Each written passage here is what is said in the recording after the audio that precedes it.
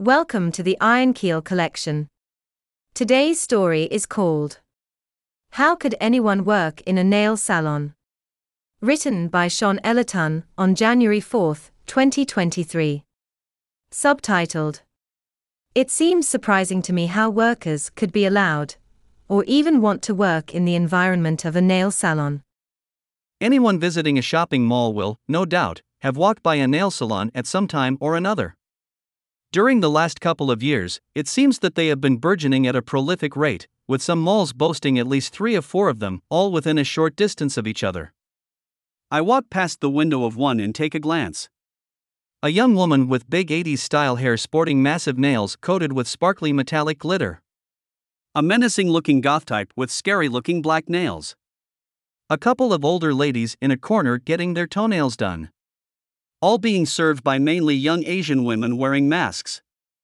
There are some who are not wearing masks at all.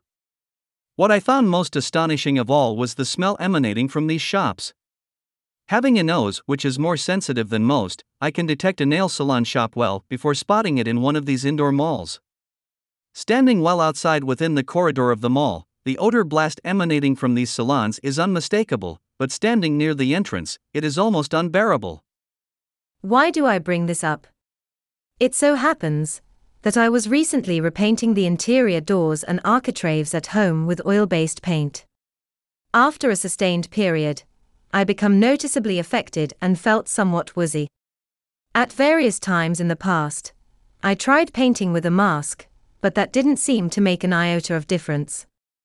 If anything, it made matters worse by deadening the movement of air in the space I was working in.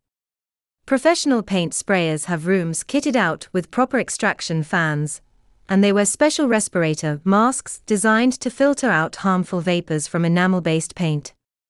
No way that those ordinary masks worn by nail salon staff will filter out harmful vapors, but I guess the clientele would look freaked out if they wore those bulky-looking respirator masks.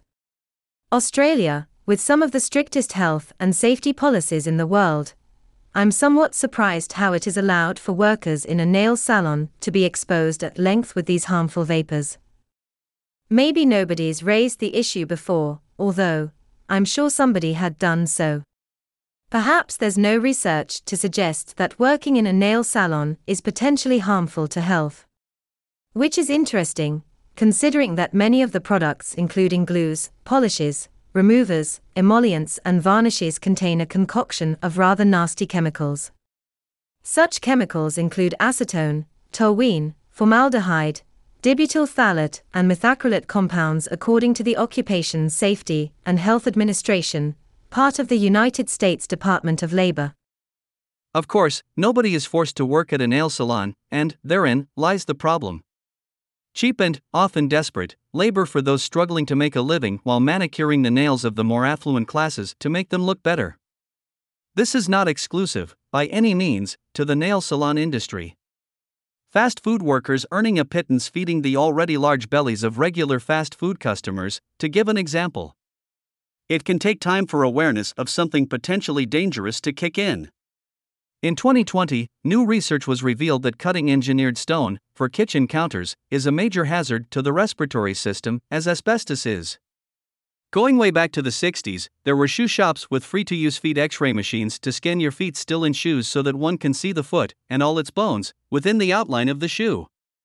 They were called shoe-fitting fluoroscopes. They were rather sinister-looking contraptions with its wooden box housing periscope-like viewfinders, dials and gauges. They look like some bit of kit out of 20,000 Leagues Under the Sea and, astonishingly, many shoe shops had them. An interesting novelty of the time, but my mother was reprimanded for using it by her father, a physicist whose expertise was in the field of X-rays. Predictably, they were removed as quickly as they were introduced once awareness of the dangers of using them came to be. Walking away from the entrance of the nail salon to get some fresh air, the smell still lingers in my nose. I wonder if those working in a nail salon suffer any health issues like those who used to spray paint with masks on. I was scratching my brain if there was an industry involving the use of solvents with such lax rules in place. I couldn't think of any.